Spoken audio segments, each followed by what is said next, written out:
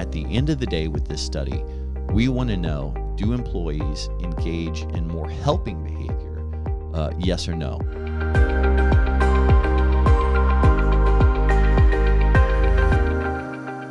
Welcome to another episode of the ROI Podcast presented by the Indiana University Kelley School of Business. I'm your host, Matt Martella. Here on the show, our mission is to help organizations make better business decisions. For those of you joining us for the first time, just want to welcome you to the Kelley family and just say, if you need any resources, if you're looking for any how-tos to improve your organization, definitely go back into the archives. We label all of our episodes to specific questions that hope to address you. And for those who have been with us for a while, welcome back. If you have a problem you're wrestling with as a leader, maybe you would like some of our faculty expertise to weigh in on a question you're wrestling with, or you simply know of a guest that would make a great person we could interview on our show, send us an email to ROIPod. That's ROIPOD at iupui.edu. Well, all right, this week we are sitting down with the Assistant Professor of Management, Ryan Outlaw, who, along with the team, is working on a voice outcome research project, which focuses on what happens when employees speak up to improve the workplace. Ryan, just thank you for spending time with us and welcome to the show. Sure, Matt. Thanks for having me. So let's rewind a little bit and let's lay the groundwork for your research that you're doing. It's really interesting when it talks about, employees and the ramifications that have, both good and bad when they speak up to try to improve their organization and lead things forward. So lay the groundwork. What is this research project and get us up to speed? Yeah. So maybe we can start out talking about what voice is and talk a little bit about why it's important. So when I think about employee voice, that's typically what we would call citizenship behavior. So when employees sort of go above and beyond the call of duty at work, right? And so when we think about voice, this is employees that are speaking up to hopefully make improvements in the workplace, right? So why is voice important? You've got a couple of, look back in history, examples of when employees did not engage in voice. So one thing that comes to mind is the Challenger space shuttle, right? The engineers, they knew later on, they were engineers that were aware of problems that should have been addressed. And for whatever reason, some of those engineers didn't speak up. So, we don't need to talk about what happened after that. The importance of voice is very clear, right?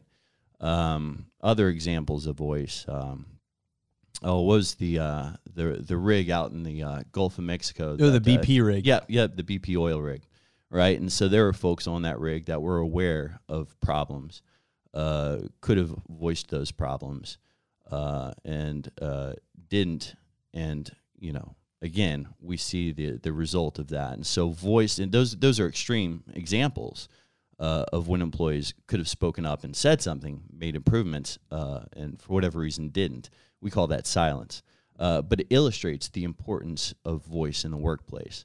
And so on a day-to-day basis, employees engage in voice all the time, right? I don't know if you can think of an example, maybe the last time that you said something or had an idea, pitched an idea. Hey, how can we make this place better? How can we make the podcast better? How can we make, right? And so we do this. We engage in voice on a day-to-day basis.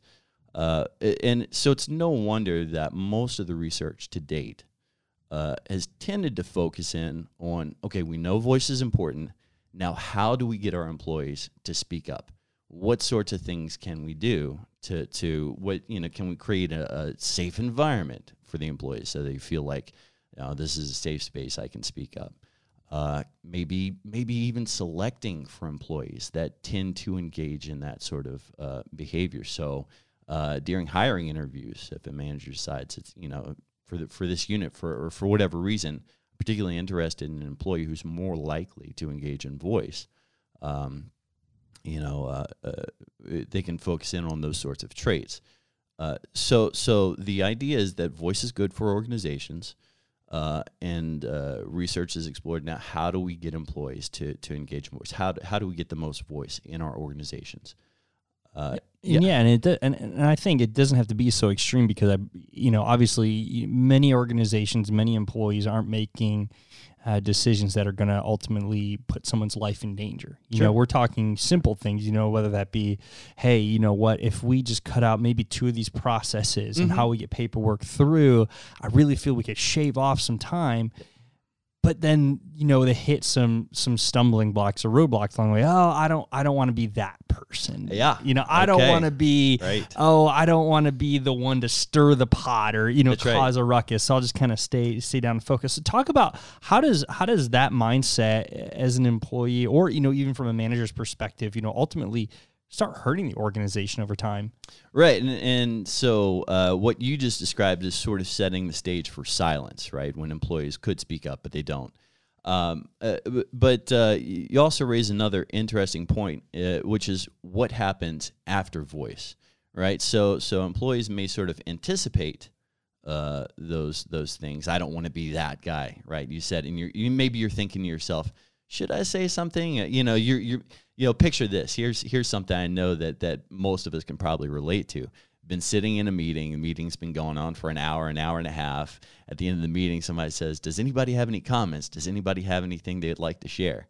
And, you're going, well, I do, but yeah, if I say something, you're looking around the room going, how are the people going to judge me? Should I, and you're feeling that anxiety kick in, right?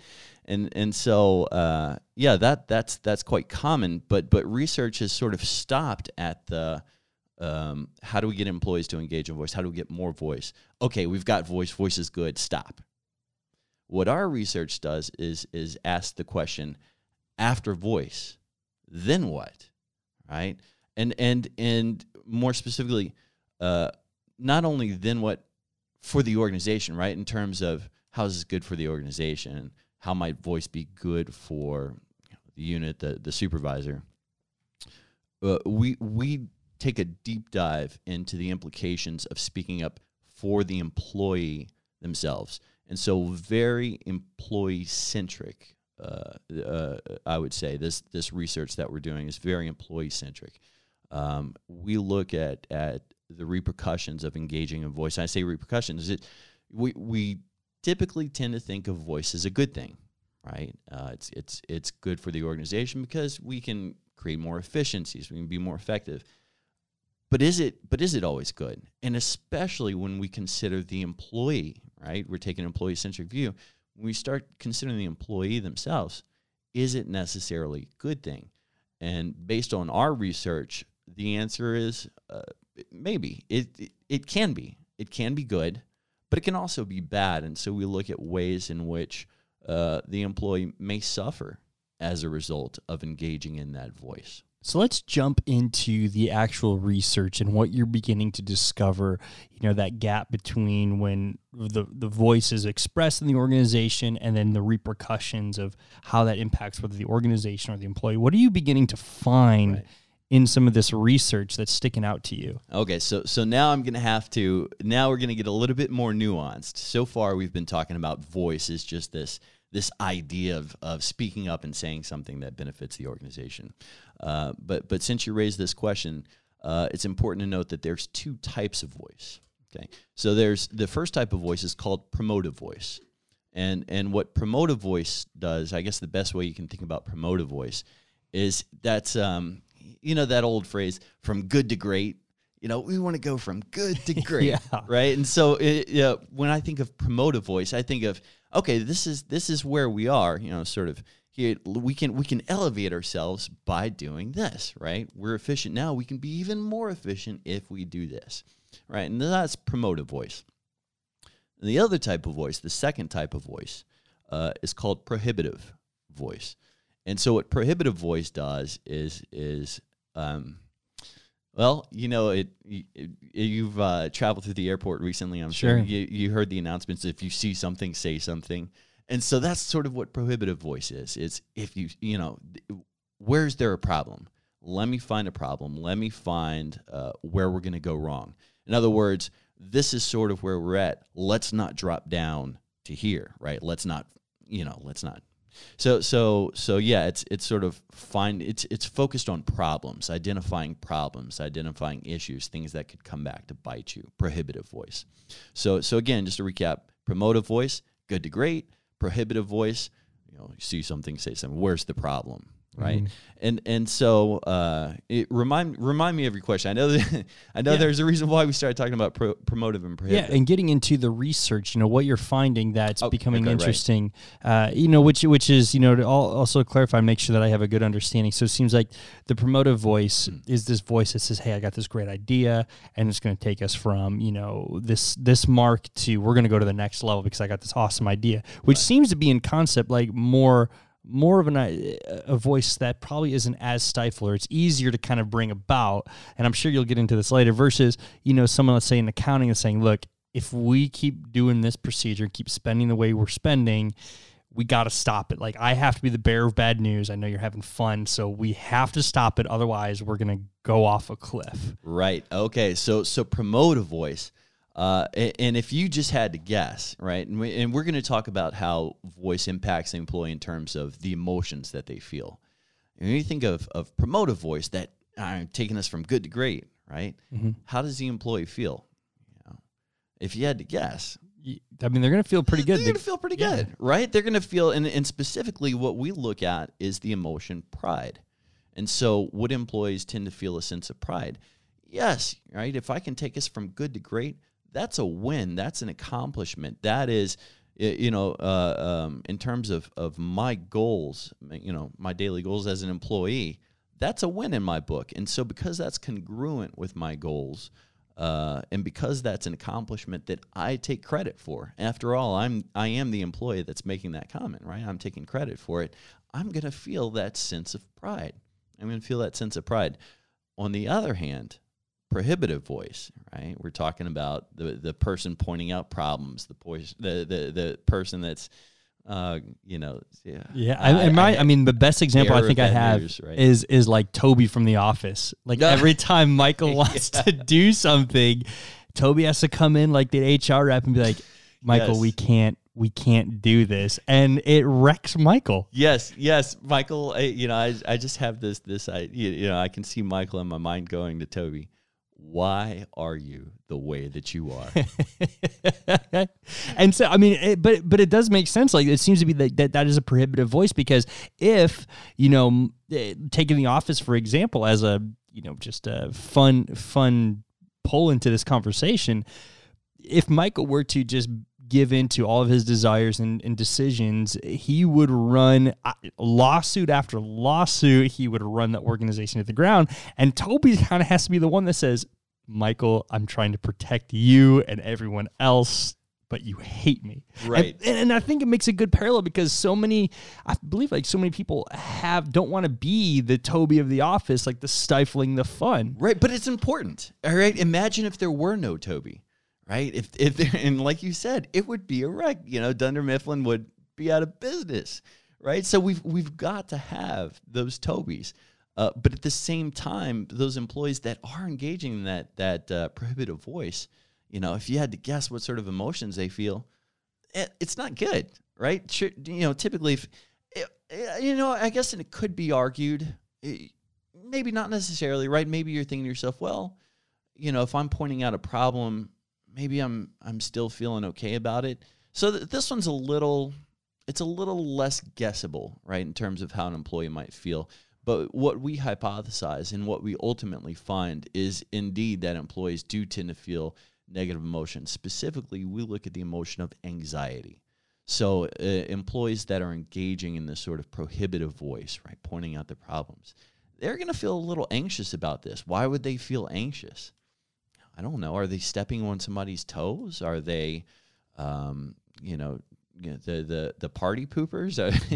Right? But that stigma comes with it, because I think it comes down to a lot of cultures and organizations. When you have a culture that, hey, we're going to do this fun thing and we're going to move, like, don't stop us now, because every organization, like, especially, those that are seeking in sales and really working hard, it's all about like just pushing through and driving. And when you become the one that's like, hey, guys, I think there's a problem here, you almost become like that roadblock or the Right. stop. And you, at least you feel that way because now you're the one that's bringing up a concern when everyone else could be like, don't say anything. Like, just ignore it. Like, don't worry about it. It'll be fine. That's right. And so, yeah, you feel a little nervous. You feel a little anxious, jittery, right? And I think there's also something to be said for the fact that prohibitive voice is focused on problems. It's focused on pointing out problems. When we start thinking about problems, that in and of itself tends to evoke that sort of anxiety and those negative emotions. And so on the one hand, we've got promotive voice out here. Employees are feeling pride. They're feeling proud. They're feeling good. It's a win. And we've got prohibitive voice, which tends to result in feelings like anxiety. And so that's good. We understand that employees can feel good or feel bad. But then the question, so what? Mm-hmm. So what? And so when we talk about emotions, it's hard to talk about emotions without talking about something we call action tendencies. And so these action tendencies, they're sort of like biological responses that are built into people when we feel certain emotions. We have impulses to do things, to act certain ways. So when we feel things like pride, for example, you think about it, when you win a game or you come through, and save the day, your chest swells with pride. Sure. You're feeling, you're in it. You're celebrating. Yeah. Exactly. And you want to be around other people to sort of live that moment up. Right. And so we want to be around other people and we tend to, just socialize more and in fact, ultimately engage in more helping, which is in our study, that's sort of our ultimate variable that we look at is ultimately, do employees engage in more helping, at the end of the day? Because it seems like, to be on the other side, the preventative voice, that it comes with a fear of isolation because, like you said, if there's this, with pride associated with the sending it forward and winning, if you become the one that like stops the fun, quote unquote, or is the one that's speaking up to prevent something because something's got to change, well, there is a fear of that you'll be like kind of ostracized, maybe not publicly, but definitely, walk to the water cooler and you feel more of a people got a chip on their shoulder against you. Right. And that becomes probably leading more into that anxiety and, Exactly right. And so when we feel anxiety and what is anxiety? Anxiety is fear of the unknown, right? If I knew what I was supposed to be afraid of, I wouldn't feel this anxiety, but I don't know, right? Sort of threats from all sides. I'm not quite sure where they're coming from. It's fear of the unknown. And so that action tendency associated with anxiety is to retreat, is to isolate yourself and to sort of draw back. And so, like I said, we're interested ultimately at the end of the day with this study, we want to know, do employees engage in more helping behavior? Yes or no? And so when employees feel that anxiety and they feel that action tendency, that urge to draw back, they're not around to, for example, help their coworkers out, or if somebody needs, a hand completing assignment or extra work or whatever. Mm-hmm. Those employees just simply aren't around. They're isolated. They're retreating, and so it makes it hard to focus on what you're doing. The anxiety. It's just so for a lot of reasons we find that anxiety tends to make employees withdraw. Which ultimately leads to a decrease in helping behavior. That employee at the end of the day will be less helpful in your organization as a result of feeling that anxiety. So let's talk now about organizational leaders and managers who are trying to create a place for, it doesn't seem like the major problem's that promotive voice. I'm sure, at some spots there might be some anxiety with promoting, but it seems like the big problem tends to be more the preventative. Like, how do we do that? So as an organizational leader, what are some ways that you can build build your culture, or like as a leader, be aware to help promote that preventative voice, so that way we don't run our organizations off those cliffs or have our own challenger within our organization? Right. Well, so I'll use myself as an example here. And so when I'm not doing research, I'm teaching. And as part of my classes, ask any student that's ever been through my class. I have a big emphasis on speaking up in open dialogue. I believe that's how classes, at least the type of class I teach, should be run. I think it works best when it's an open dialogue back and forth between instructor and student, student and student. And so in order to get there, I tell my students that, hey, look, this is a priority for our class. And in fact, I even, incorporate that into grading. It's so important. And I just think being able to communicate is such an important skill anyway. And so for a lot of reasons, I put that emphasis on communicating.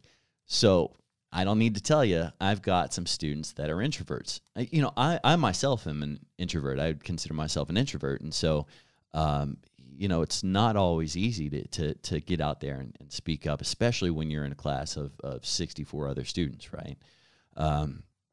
So oftentimes what I'll do is when I have a student that comes to me during the semester and expresses concerns, hey, look, I know this is important as part of my grade. I don't feel comfortable speaking up. It's my job as a professor to sit down with that student and do everything I can to sort of create a trusting environment, an environment built on trust, and to reassure and to let that student know that indeed this is, and I'll give you a specific example. And so I'll tell students, hey, look, I'm never, ever going to call you out. If you say something and it's just completely off, I'm not going to be that guy that goes, what were you thinking? How could you possibly say that? That's clearly that's wrong. Right. And so just sort of reassuring them, I've got your back when you speak up, I've got your back. Don't worry about it. And so that's, I think that's a big component. And from a managerial standpoint, I think the same thing would apply, right? Managers can sit down. They can, a manager gets this study that we're doing and looks at it and says, okay, what do I do with this? Realize that the implications are that employees may feel anxiety when they speak up, but speaking up is so important. And so what can you do? Maybe as a manager, what you do is sit down with your employees and say, hey, look, I recognize you might feel uncomfortable. You might feel anxiety. You might feel a little nervous about speaking up. You might feel really nervous about speaking, but guess what? It's okay because I've got your back. Go ahead. We need to hear this stuff because it could be the difference between winning and losing at the end of the day. Yeah, and it's so important too, because knowing and understanding there's so much anxiety behind someone actually speaking up, that even the slightest cue from a leader or a manager kind of hinting that it's a bad idea, or why would you even think that, even though you said it, or your body language could even phrase it, they're going to be way more sensitive to any sort of critique and almost looking for you to be mad at them. So even things might get misconstrued from an employee's perspective, which ultimately hurt an organization. So how can a manager or a leader of an organization, who's in a culture now, let's say, that has not enforced speaking up to people, like, people have spoken up in the past, yet they've been met with silence or met with, criticism. How can an organizational leader begin to start rebuilding some of that trust and begin to model what the future is going to look like for that culture, for people to speak up? Yeah. Well, to build a culture of trust, we can't talk about trust without talking about fairness. And so, being a fair, a just manager, what does that mean to be a fair manager? And so things like making sure that your decisions as a manager are based on that impact employees, are based on accurate information, that those decisions aren't biased. Those sorts of things that managers can engage in to sort of give the perception that, hey, I am a trustworthy I'm a fair supervisor lends itself to an environment of trust, right? But beyond that, and just reassuring employees that that it is okay and it will be okay if you speak up, even if it's with that prohibitive voice. Even if you're speaking up about problems. How can a manager within some of these meetings lead that? Let's say they're leading, how can they model an example of a prohibitive voice as a way to empower others to speak up within their organization? Right. Well, if I were talking, I always give examples. Hey, I've been there, I've done this, and maybe throw out an example of the time in the past when I've spoken up and said something. And maybe even go so far as to say it didn't work out the best, but it was still the right thing to do, right? And so giving those sorts of personal examples and setting the tone, like you said, just by way of either examples from the past or maybe if employees can see their supervisors in action also, right, speaking up and pointing out problems, to see that modeled. The employees themselves, the subordinates might be more willing to engage in that sort of behavior. And now getting onto the other side of the coin, so let's talk about, now employees, let's say, are in an organization where they know that they need to speak up. I mean, you sit in that meeting, you hear some information, maybe you hear a decision from management, and in your gut or in your conscience, something just just flips a switch, and you're like, this is not right. Like, I know, I can't fully explain it, but I just know someone's got to speak up to prevent this. How would one be able to kind of be empowered to speak up from an employee side to a manager, especially with a past maybe that they haven't had great success? Right.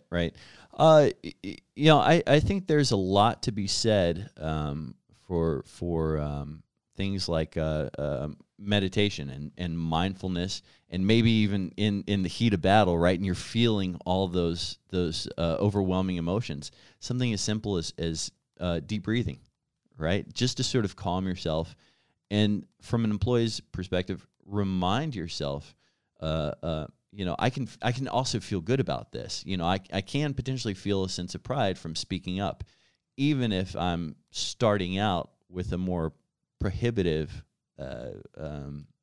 type of voice. I'm pointing out a problem. And maybe this goes back to your previous questions about question about what managers can do to facilitate this. Is that we can point out problems, but we can also take that a step further and say, this is a problem, but this is how it could be better. And so in that sense, it almost blurs the line, doesn't it, between prohibitive and promotive voice. At what point does it stop being, okay, I'm pointing out a problem that could sink us? And what point does it start becoming, but here's how we could be even better? And so I can point out a problem and frame it or pitch it to my supervisor in a way that almost makes it feel like I'm giving you a way to make us even better, right? And so sort of blurring that line. And then all of a sudden you find yourself maybe possibly being the hero. So it's exactly preventative, exactly, but leading toward kind of that up curve instead of that's right. Got to stop. I got to be the Toby. That's right. And so employees, they can just sit back and think about what sense of pride they're going to feel after they do it, right? Awesome. Well, Ryan, thank you so much for being our guest. Again, this is Ryan Outlaw, Assistant Professor of Management here at the Kelley School of Business. Him, along with his team, working on the Voice Outcome Research Project, which focuses on when employees speak up and what the ramifications may be. This has been another episode of the ROI Podcast presented by the Indiana University Kelley School of Business. I'm your host, Matt Martella. Our mission is to help organizations make better business decisions. We'll see you next week.